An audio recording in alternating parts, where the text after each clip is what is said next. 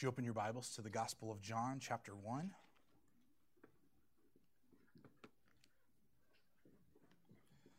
Born a child and yet a king. Is there any better news, salvation, or gift from God than what we have in the gospel? There's nothing greater than that. John chapter 1. I guess I should get there too. Just going to miss these Christmas carols, you guys. You might see them coming up in April or something. Sorry. Sorry, not sorry. It's good stuff, right? We're in John, and we're looking at the prologue to John's gospel. First 18 verses. We're coming to the end of it this week. Kind of a funny thing to kind of feel like we're ending the Christmas season a little bit before Christmas even comes, but that's sort of the weird space to live in when it comes to church services and that kind of thing. And for me, it's felt like these past 2 years of Christmas seasons have gone so quickly because for me at least, I feel like I've had to keep my head in the next week or week and a half, and before I know it, it's gone. And so boy, I know that there is a struggle in many of us to slow down this season and even to want to slow down, right? I mean, we're all ready for 2020 to be over, right? Right? Yeah. And yet we have no reason to think 2021 is going to be any better. I mean, seriously, who knows? I think the story of the Bible is that things get worse before they get better. I don't know, maybe 2021 will be better then in that sense. All right, are you there? In John chapter 1, this morning we're reading verses 14 through 18. I encourage you to open up your Bibles and look along with me as I read. This is the most important thing we're going to do all day, not just in our worship service, but in that we are hearing from God's word. So let's go ahead and do that together. In verse 14, and the word became flesh and dwelt among us. We have seen his glory, glory as of the only Son from the Father, full of grace and truth. John bore witness about him and cried out, "This was he of whom I said, he who comes after me ranks before me, because he was before me." For from his fullness we have all received grace upon grace. For the law was given through Moses, grace and truth came through Jesus Christ. No one has ever seen God, the only God who is at the Father's side. He has made him known. Let's bow our heads together and pray and ask for the Lord's help now.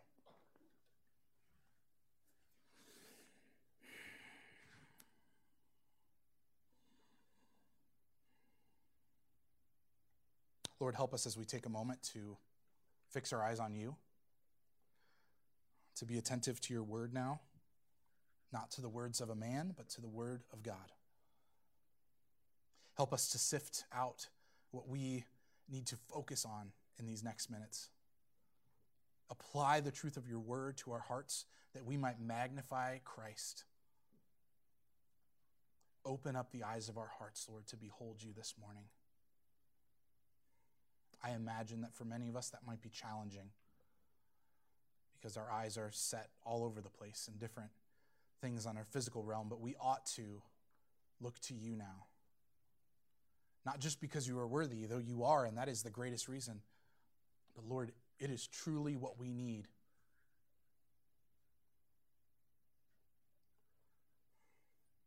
There's no one greater. There's no greater message that we could receive today than something from your word, wherever it may be. And today, it just so happens to be in one of my favorite places in the Bible. The beginning of the gospel, that you sent us your Son. And in the mystery of your will, you sent us a child, a baby. What a wonderful truth. What a great thing for us to behold. Help us now for that, Lord. In Jesus' name, amen. Well, one last time, our theme for Advent this year revolves around these 4 words coming out of the first 18 verses of John. And they are live, believe, receive, and this week, behold. Hopefully you've seen that in the beginnings and throughout to the end of our passage this morning, that we want to behold Christ, the glory of God at Christmas time. And all of these messages have sort of ended with that at Christmas time, not just for having a succinct sermon series, but because we want to try to be thinking about the truth of God's word here in our seasonal context. That's why we went to the Gospel of John, because right now people are thinking about Christmas. And maybe they're thinking too much about what we talked about this morning, a guy in a red suit. Maybe they're thinking too much about parties or about time off from work or about gifts or even maybe too much about music, if that's possible. I love music. And truly, I love all those things. And maybe you do too. Maybe your struggle looks something like mine, though, in the busyness and the hectic nature of the Christmas season and wondering how we might be able to scrape something together of what our tradition usually looks like this year. I wonder if you have stopped beholding Christ. It's hard. It's one of those things, again, where in preparing a message, I'm faced from the get-go with the fact that I ought to be doing this kind of thing throughout the preparation time. And yet with a week like this past one, I don't know how in the world I could say I spent a week beholding Christ.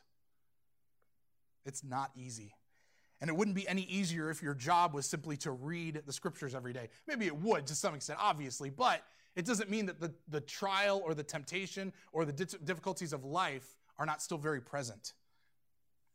This is not for me to, have a pity party, but just to say that there is a reality that we all face, and that is that we often turn our eyes to other things besides Christ, that we do not behold the glory of Christ.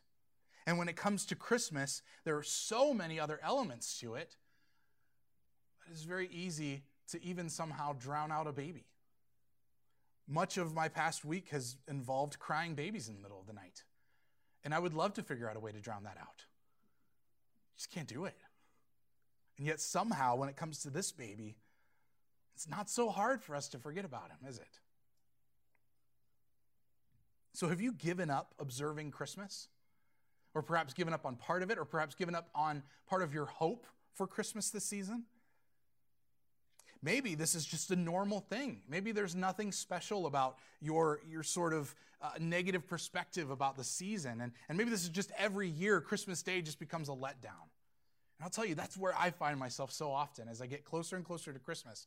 I get super excited at the beginning, and then as it gets closer and closer to the 25th, I realize this all is going to be over one of these days, and I know Christmas is not going to offer me, from a worldly stance, everything that it promises of comfort and joy and peace and all those things all those words that are hijacked by society and tried to put forth. And this year especially, people really want to take these words. They really want to run into them. Some people who have never put up their Christmas trees early had them up as soon as Halloween was over this year. There's a hunger and a longing in our world for comfort and joy, to behold something of beauty. That's why at 8 o'clock every night, I go out to my front yard and make sure I plug in my goofy little Christmas tree and the reindeer that sits in my front yard so that there's something nice to look at when people drive by. But Christmas Day, the Christmas season, can be such a letdown. And there's nothing in the Bible that says we have to celebrate Christmas. We know this, right? But it would seem to me that Christmas time should be a time when the church shines out the glory of Christ. It should be one of the best platforms for us to stand on and proclaim what Christmas is all about. To have that moment, that Charlie Brown moment where we can stand up and say, I can tell you what Christmas is all about, Charlie Brown. You guys all have seen that, right? This year, a few times. I think we've watched it like 4 times or whatever. It's so funny to me, people talking about it not being on TV, and I'm like, how do you not own that? How have you not watched it so many times already? It's so good. What we need to do today, we need to behold God from his word. And we need to have some sense of endurance in that, some sense of continuing and beholding God's word as we go about our Christian life, so that when opportunities come to display the glory of God, we have already spent time beholding the glory of God. And that is what the truth of God's word tells us today. We're going to behold the word become flesh in this passage. This wonderful truth that we've been building towards. And I don't know if you've done any extra study, if you've been doing the John chapter 1 challenge for the month of December, if you've taken any time in a study Bible or whatever, one fun thing that you can do is look into the chiasm of verses 1 through 18. And notice how John puts this all together in such a way that, in a poetic fashion, that you see these truths repeated, and yet as they're repeated, they're also being built upon. And so as we come to this last section, we're seeing some similarities with the beginning, because this is again where he has mentioned the Word. In the beginning was the Word, verse 1 says. And then we come all the way down to verse 14, and that's where we see the Word again. And that Word who was in the beginning became flesh. Don't sleep on that truth today, church. The Word became flesh. The God who created became a part of his creation. Our jaws should be on the floor about that. How do you even do that? And what does it all mean? And why? And all sorts of questions should come to our minds. But ultimately, beholding Christ's incarnation, that act of becoming a part of his creation, reveals the glory and the abundance of God's grace and truth towards his people. Do you know that you know people? I promise you, you know people who don't know Jesus and are terrified of God. Terrified. Even if they say they believe, well, hey, God loves everybody and we're all his children and everybody's going to go to heaven because I believe in a good God who wouldn't ever send someone to hell. There are people that we know who are terrified of God. Can you imagine? I hope that doesn't characterize your relationship with Christ. But could you imagine for a second if you just lived day by day in fear of God? Maybe you do. I hope that something that comes out of today is the idea of the closeness of God, and that as we consider beholding his glory, and we could compare it to other passages where others have been given visions of the glory of God, and we'll look at Moses in a little bit, but you might be thinking even of Isaiah chapter 6, and how Isaiah just saw the train of his robe filling the temple, filling the throne room, and just sitting there thinking, I've seen God and I'm going to die. Woe is me. I am undone. What John tells us today is the Word became flesh and dwelt among us. He stepped down from his throne, people. We have seen his glory, glory of the only Son from the Father, full of grace and truth. The great news of the gospel begins with the fact not that we have a way to make our way up to God, but that he has come to us. The incarnation is the Word adding humanity to his godly nature. And the incarnation is the Word laying aside all the privileges of being God in order to serve humanity. In his birth, Jesus became what he never was before. He wasn't just another human sitting up in heaven waiting for his time to come down. In this mysterious action, he becomes a fetus. He becomes a small child in the womb of Mary and goes through the whole experience of life from birth to death and then to resurrection, bringing new life. He becomes what he has never been before, a part of his creation.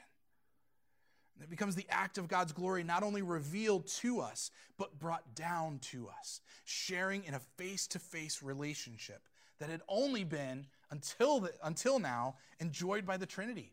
Look back at John chapter 1, verse 1, which we've done a lot in these past few weeks. In the beginning was the Word, and the Word was with God.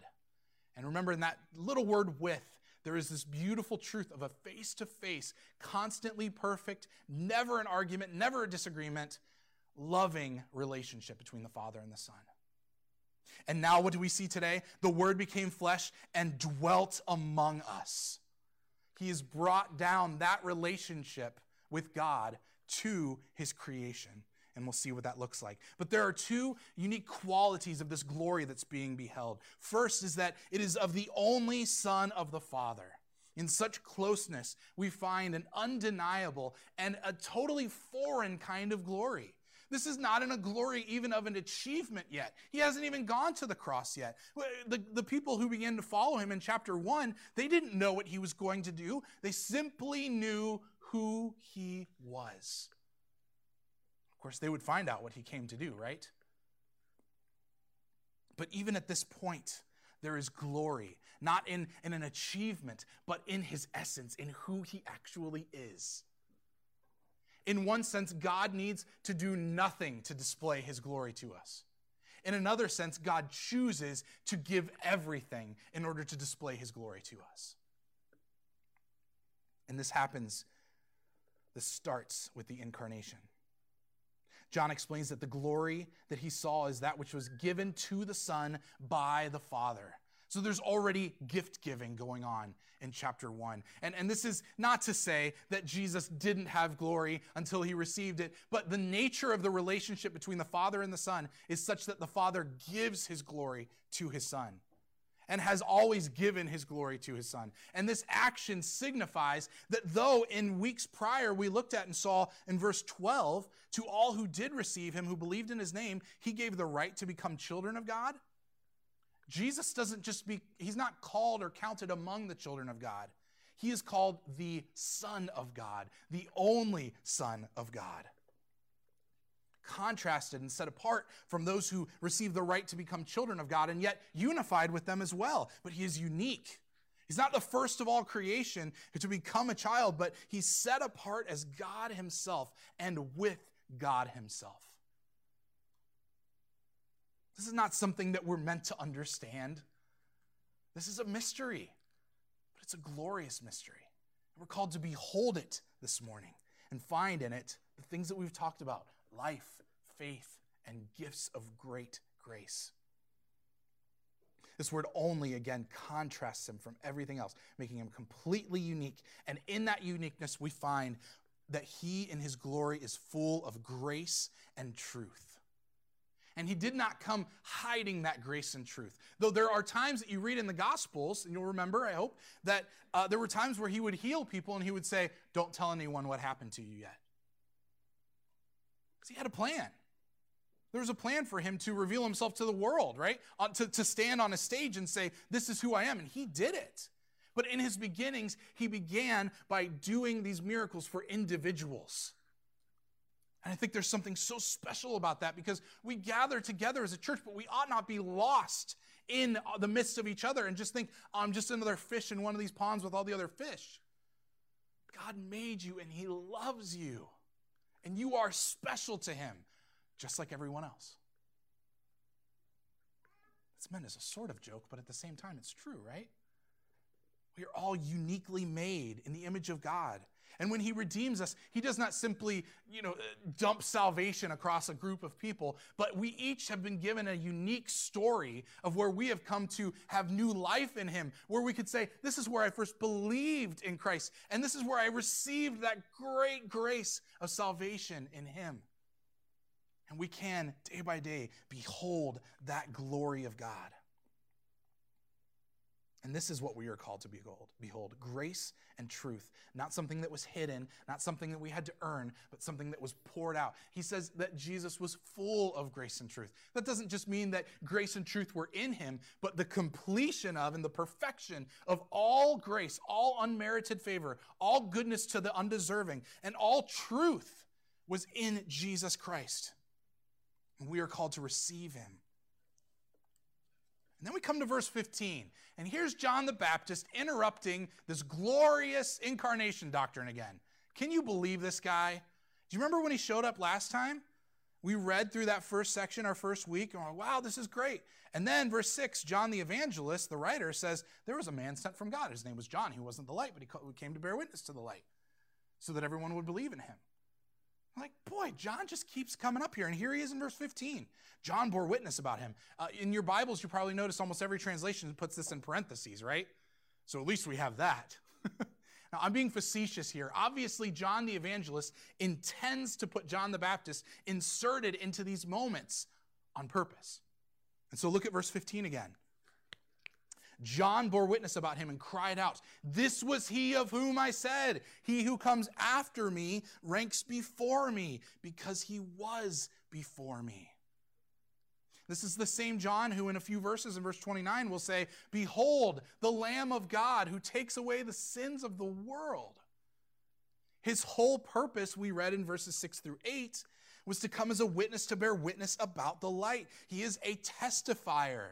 And boy, if you think that Christianity is just about us understanding and studying the word and just being in it all the time, that's true. But if we think that's it and there's not a proclamation that comes after this beholding, then we totally miss what even John has been pointing out to us twice over now. John bore witness about him, so ought we. In John 3, 26 through 30, we see John's mission complete. And I'm jumping ahead here on purpose because I think that we ought to see why John the Baptist keeps getting thrown in here. So look, just move a chapter ahead, 2 chapters ahead to chapter 3, and follow along at verses 26 through 30. They came to John and said to him, Rabbi, these are some of his disciples, by the way. Rabbi, he who was with you across the Jordan, to whom you bore witness, look, he is baptizing, and all are going to him. John answered, a person cannot receive even one thing unless it is given him from heaven. You yourselves bear me witness that I said I am not the Christ, but I have been sent before him. The one who has the bride is the bridegroom. The friend of the bridegroom who stands and hears him rejoices greatly at the bridegroom's voice. Therefore, this joy of mine is now complete. He must increase, but I must decrease. John had no problem transitioning from his ministry to the ministry of Jesus. And his disciples came to him and said, John, he's copying off of us. He's doing the same thing. And John's like, duh, that's the whole point. That's why I came. And then he gives us, again, this confusing sounding timeline that we see in 15. He who comes after me ranks before me because he was before me. Well, what does all this mean?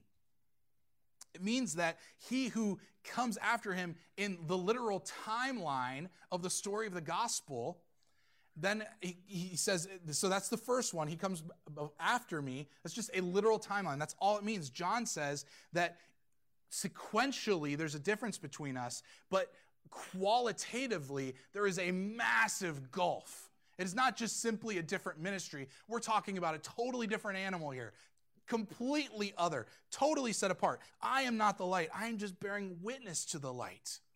He who comes after me ranks before me because he was before me. And truly, John the Baptist, theologians say, it sort of sums up the whole of the Old Testament. That everything in the Old Testament points us and moves us forward to Jesus. It's not to say that the Old Testament is secondary to the New Testament, but that it is really setting the scene and showing us what is to come and what we truly need in him. Preparing room for what is greater. In this, in thinking about the Old Testament, we should also be thinking again in this verse 14, moving back up. The Word became flesh and dwelt among us. That word dwelt is the same word that is used in Greek for tabernacle. And so even John here is hearkening back to the Old Testament again to say that all of the other methods that God has used to express and be present with his people on earth, they were all good. But ultimately, they were just signs of what Jesus was going to come to do. You think of the Garden of Eden, the tabernacle, or the tabernacle, or the temple, all temporary and with some degree of separation. Right? We see in the garden that God walked with Adam and Eve in the cool of the day. Well, what does all of that mean? I don't really know specifically, but there's at least some distinction made there, right? He walked with them in the cool of the day. There's some kind of condition. And then you come to the tabernacle and the temple, and you literally have curtains and separation. You can't just go wherever you want and talk to God however you want, whenever you want. And yet what Christ has done in the incarnation is he has come and dwelt among us, and we have seen his glory. There's no hiding. Jesus didn't walk around with a curtain in front of his face. He was there with them, and they were beholding his glory, just simply being with him. And if you remember, when Jesus talks about sending the Holy Spirit to us, he says, I'm going to go away, but it's good for me to go away because then I can send the Holy Spirit to you. So again, it's that simple point of just saying, boy, how cool it would be to live in the gospel times and see Jesus face to face. That would be really cool. The Bible says we have something greater in the indwelling Holy Spirit in the lives of every believer. Something we need to behold. Something we need to embrace with confidence and with hope this Christmas season. But what's our problem with this? Why is it that we don't do that? Well, we don't behold Christ, and apart from the eyes of faith, we cannot behold Christ. Why? What's getting in our way? If you're not looking at one thing, it's because you're looking at something else. I'm not talking about physically here, but it could be that. But the orientation of our hearts are geared towards other things. And Christmas, again, as great of a platform as it is for ministry, it's also a great platform for self-examination. What am I beholding? What am I adoring? Too often, we think that beholding is meant to be a momentary glance. And some of the things that we even do in our Christian life might almost lead us to believe that. Come to church for about an hour, behold Christ, and then get back into the real world. Church, you need to behold Christ every day. You need to take every moment that you possibly can to look to him. And over time, I think what happens is you start to realize that even that moment where you remind yourself, Christ is with me, there is a greater deepening weight of glory that comes with that. I tell my daughter, Jesus is with you, when she's saying she's scared. She doesn't want to go to bed and the lights are off, and I turn the hallway light off and we go through that whole routine every night. I tell her, Jesus is with you. And she goes, yeah, okay. I don't see him. I don't hear him. But as we grow in our Christian walk, we see the effects of what he's done. We have that inner witness of the Holy Spirit dwelling in us, confirming to us that we are indeed the children of God, that we've been given that great right to become his. Rather than a lifestyle of worship, we imagine our acts of worship as temporary things, as just simply moments. The incarnation tells us that we do not simply need to meet with Jesus, we need to abide with Jesus. We need to dwell with him. He has come to dwell in us, his people. And so we cannot simply set up an appointment to meet with Jesus. He goes with us wherever we go.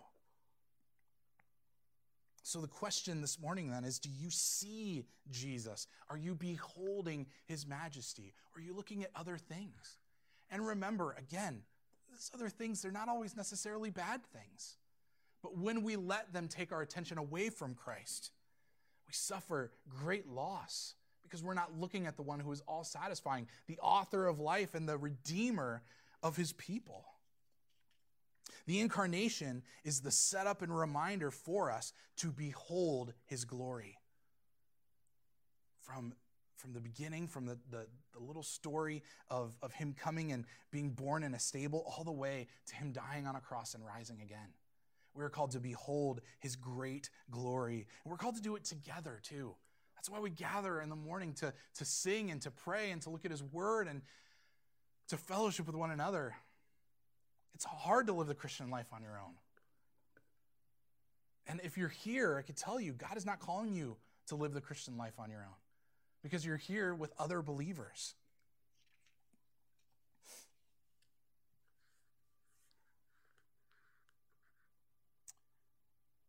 And with all of that, we are called not only to endure through this and to abide and to dwell with Christ, but we are called to display what we are beholding in Christ. So just wonder, what is this problem? Why is it that I don't bear witness like John the Baptist did in verse 15? Why is it that I struggle so much to even talk about Jesus with people who I know that I'm a Christian? And the problem is not with them. There's no resistance. I mean, yeah, there's resistance, but there's nothing unique or something that is overpowering the witness of Christ in me. I think my problem is that I'm not doing these kinds of things. I'm not letting my life be in Christ. I'm not building up my holy faith as Jude talks about. I'm not receiving grace upon grace as John writes about here. And I'm not taking time to simply behold him, to just take that face-to-face glance at who he is. Look at verse 16. For from his fullness we have all received grace upon grace. No one is given an insufficient amount of grace. We're given different trials, right? And we're given trials that match up. We're given grace that match up with the trials that the Lord brings into our lives. But none of us are given insufficient grace for whatever it is that we're facing. It's not as though Jesus looks at some people and says, I'm going to equip them better than I'm going to equip them. Paul talks about us being baptized into one Savior, into one salvation, one gospel. We are united in Christ. And therefore, there is not something that one person has that another person needs in order to do what God calls them to do. We work together, right? And we should benefit from the fellowship of being on mission together. But John tells us from his fullness, we have all received grace upon grace. You don't just get one layer of grace, right? You're getting layers of grace upon grace upon grace. Now, there's a lot of interpretations about this passage, and there are two that I want to share with you. And one is this first idea of just simply saying that this is abounding grace. We can't measure grace person to person, but we can look to the one who is handing out that grace and see what is their habit. How is it that they like to give grace to their people? This is God we're talking about, and he does not just simply sprinkle a little bit of grace into your life. I don't know if you ever go to Subway or Chipotle. That sounds like such a bad transition. I'm sorry, but the illustration's coming to my mind, so bear with me, please. You go there and you kind of can tell that the worker is not really interested in making you a good sandwich or burrito. And like they're not really passionate like you are about this lunch that you're about to have. And you get to that point where you're like really excited about the steak or the sour cream or whatever it is. And they give you the dollop and you look at it and you go, okay. And then you kind of go through that whole thing of like, do I be that guy that says, could I have a little more of this or more of that? The struggle is real. We ought not put that picture on God. We ought not think that just because Tuesday didn't go very well for us, we didn't read the Bible, we didn't spend time in prayer, or we acted like our old selves in such a way, that Jesus is going to be skimpy with giving us grace. Grace is given to all. I don't know how else to explain this, but from his fullness, we have all received grace upon grace. No one is left out. Grace is poured out in great measure to his church. The second interpretation of this, and looking at it more grammatically in this phrase, grace upon grace, Don Carson says that, in looking in the context as well, that this idea of grace upon grace is to say that in verse 17 we have the law that was given through Moses, but grace and truth came through Jesus Christ. He would equate that with saying that this first layer of grace is like the law. And the law is given to us for what purpose?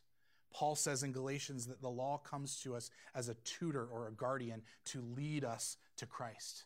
And so this grace upon grace format and grammatically what may be being done here is to say that there is a replacement of grace now. We are no longer under the law, but we are in Christ. We're no longer in Adam, we're in Christ. We're no longer under the law, we're now under grace. And yet the law was actually a grace in and of itself.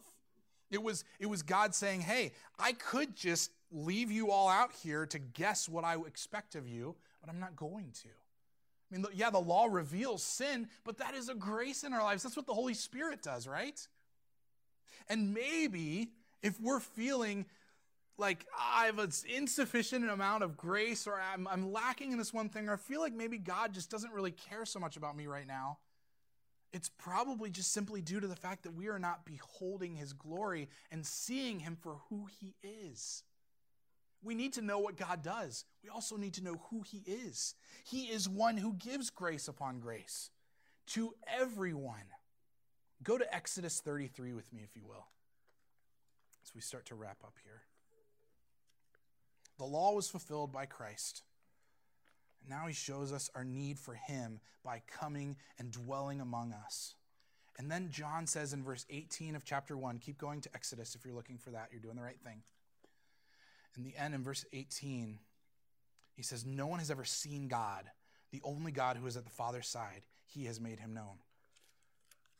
Well, maybe when you read that, you think, wait a second, I could think of somebody who saw God, or sort of, and that would be Moses. So look at Exodus 33, 18 through 23 with me, and then we'll look at something in 34. Moses said, please show me your glory. Maybe you need to make that your prayer this week. Just lean into that phrase. And what Moses is going to get in answer to this prayer request is Nothing like what we get now in Christ. Jumping ahead. Let's keep going here. Please show me your glory. Verse 19, he said, I will make all my goodness pass before you and will proclaim before you my name, the Lord. And I will be gracious to whom I will be gracious and will show mercy on whom I will show mercy. But, he said, you cannot see my face, for man shall not see me and live. And the Lord said, behold, there is a place by me where you shall stand on the rock. And while my glory passes by, I will put you in the cleft of the rock, and I will cover you with my hand until I have passed by. Then I will take away my hand, and you shall see my back, but my face shall not be seen. What a wonderful, sweet promise to Moses. And his cry of just simply longing to see God, to see his glory, to be more present with the Lord gives him these means of doing so, though they're nothing like what John says in chapter 1. He makes this promise to him. Now scoot down to 34, 7, and 8, and 9. 34. I think I need 6. Sorry, 34, 6. The Lord passed before him and proclaimed, the Lord, a God merciful and gracious, slow to anger and abounding in steadfast love and faithfulness, keeping steadfast love for thousands, forgiving iniquity and transgression and sin, but who will by no means clear the guilty, visiting the iniquity of the fathers on the children and the children's children to the third and fourth generation. And Moses quickly bowed his head toward the earth and worshiped. What happens when you behold the glory of God? How do I know if I've really beheld the glory of God? Does worship happen? Is the result of seeing him you quickly bowing your head to the earth and worshiping him? It doesn't have to be that literally, but is there the sense that your spiritual posture has changed because you've seen something of who he is? This is what happened to Moses. And yet, go back to John, verse 18, read it again. No one has ever seen God. Not even Moses got to see God. He just got to see where God passed by. And what happened when Moses came down from the mountain? He had to put a sheet over his face so that people weren't blinded by the glory that reflected off of God and was displayed through the face of Moses. And yet John says in verse 14, we have seen his glory out of the only Son of the Father, full of grace and truth. Verse 18, no one has ever seen God, the only God, that is Jesus, the Word mentioned in 1:1, the only God who is at the Father's side, he has made him known. At the Father's side sounds like maybe we're standing in line, lined up in a formal fashion. Literally what this is talking about is the bosom of the Father, being close to him. Again, face to face, but in an embrace between the Father and the Son. And this is what he brings to us. Something greater than what Moses had. Boy, it would have been cool to be Moses, right? Way cooler to be a Christian. Way more amazing. Far more to behold. The actual God of the universe has come to make his dwelling among us.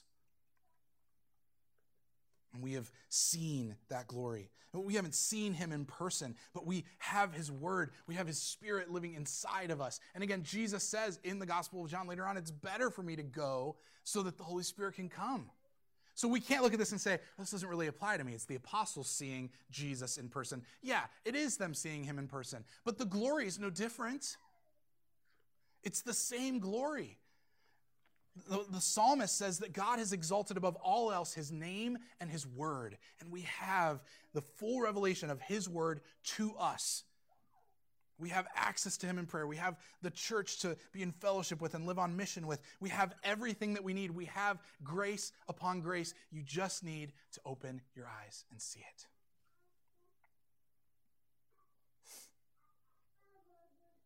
What Moses wanted to see, we behold in Christ perfectly.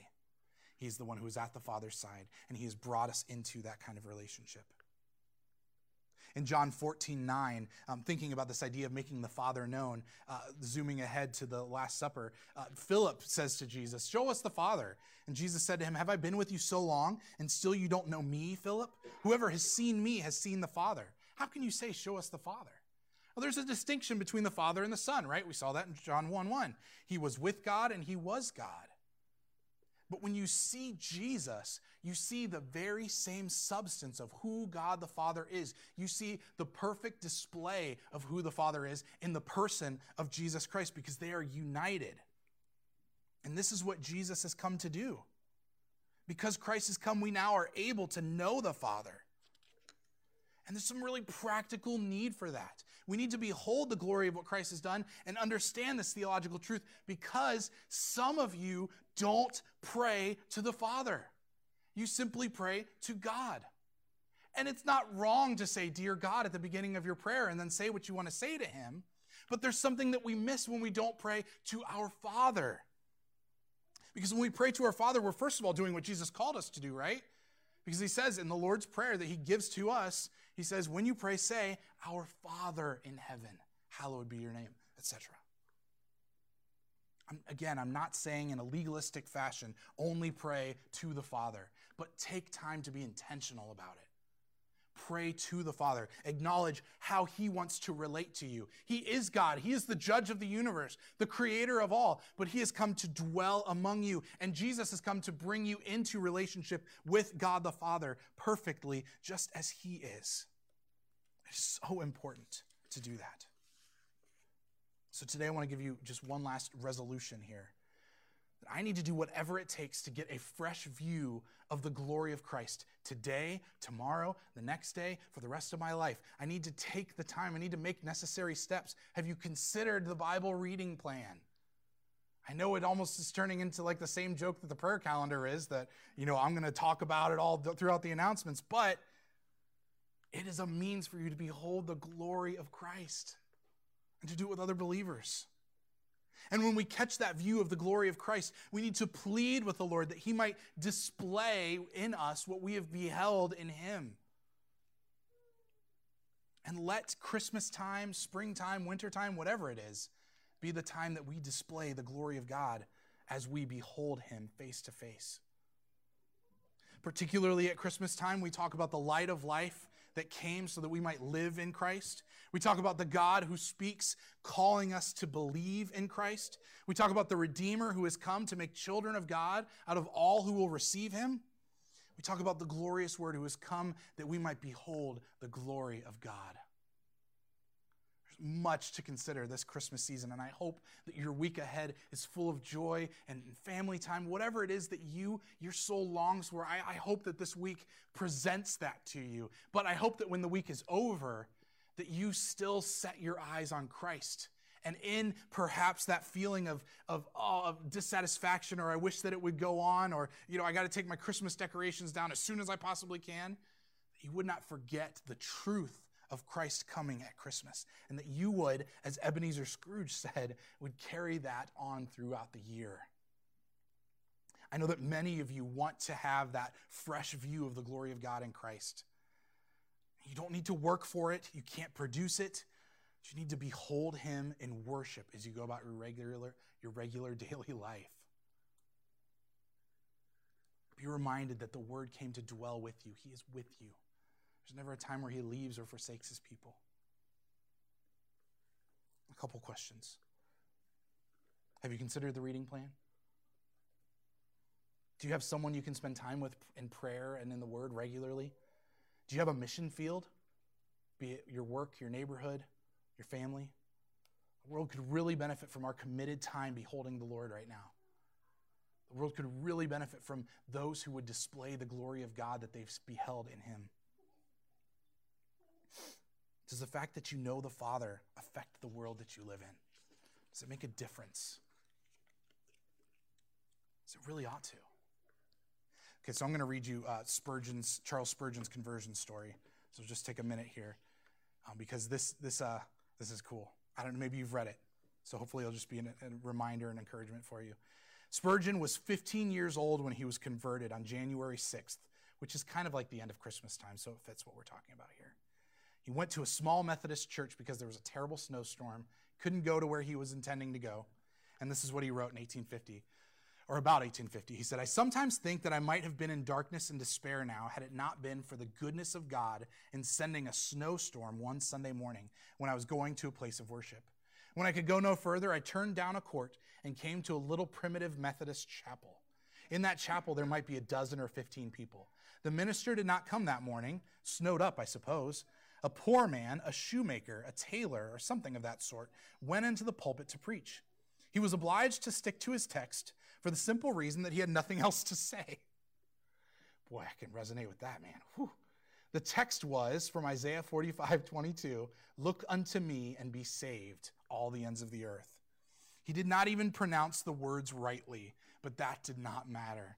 There was, I thought, a glimpse of hope for me in the text. He began thus, "My dear friends, this is a very simple text indeed. It says, look." Well, that does not take a deal of effort. It ain't lifting your foot or your finger. It is just look. Well, a man need not go to college to learn to look. You may be the biggest fool, and yet you can look. A man need not be worth 1,000 a year to look. Anyone can look. A child can look. But this is what the text says. Then it says, "Look unto me." "I," said he in broad voice, "many of ye are looking to yourselves. No use looking there. You'll never find comfort in yourselves." Then the good man followed up his text in this way. "Look unto me. I am sweating great drops of blood. Look unto me. I am hanging on the cross. Look unto me. I am dead and buried. Look unto me. I rise again. Look unto me. I ascend. I am sitting at the Father's right hand. Oh, look to me. Look to me." When we had gotten about the length and managed to spin about 10 minutes, he was at the length of his tether. Then he looked at me under the gallery, and I dare say, with so few present, he knew me to be a stranger. He then said, "Young man, you look very miserable." Well, I did, but I had not been accustomed to have remarks made on my personal appearance from the pulpit before. However, it was a good blow struck. He continued, "And you will always be miserable in life and miserable in death, if you do not obey my text. But if you obey now this moment, you will be saved." Then he shouted as only a primitive Methodist can, "Young man, look to Christ." There and then the cloud was gone, Spurgeon says. The darkness had rolled away, and that moment I saw the sun, and I could have risen that moment and sung with the most enthusiastic of them of the precious blood of Christ. In a moment, Spurgeon was transferred from death into life, given new life in Christ, receiving grace. If you haven't received that, you can just as simply. Christ died and rose again so that we could have this new life. Because our sins earned us death eternally, but his gift is life and love and light in Christ. And if you know Christ, but you're feeling perhaps a little bit like what Spurgeon described himself here as being miserable in life and miserable in death, obey the text. Look to Christ. Behold his glory. Receive grace upon grace and display what you have beheld. Will you pray with me? Our Father, this morning, we carry our texts in our minds with heaviness in thinking of our inability to see you rightly on our own. But as we come to the text, we recognize that you have given us the eyes of faith so that we can see you clearly, so that we can receive the grace and truth that comes from the glory of your light. Lord, would you reveal your glory to us in each moment, Lord, in each moment that we come to you. Because sometimes when we come to our open Bibles, when we come to prayer, when we come to church, when we come to Bible study, we are just not feeling it. We're not interested. We're distracted. We're weighed down by other things. Lord, do what you promise, please. For your glory, show us your glory, that we might behold you in spirit and in truth, and receive grace upon grace, and display that great grace, testify to what Christ has done in our lives. In Jesus' name, amen.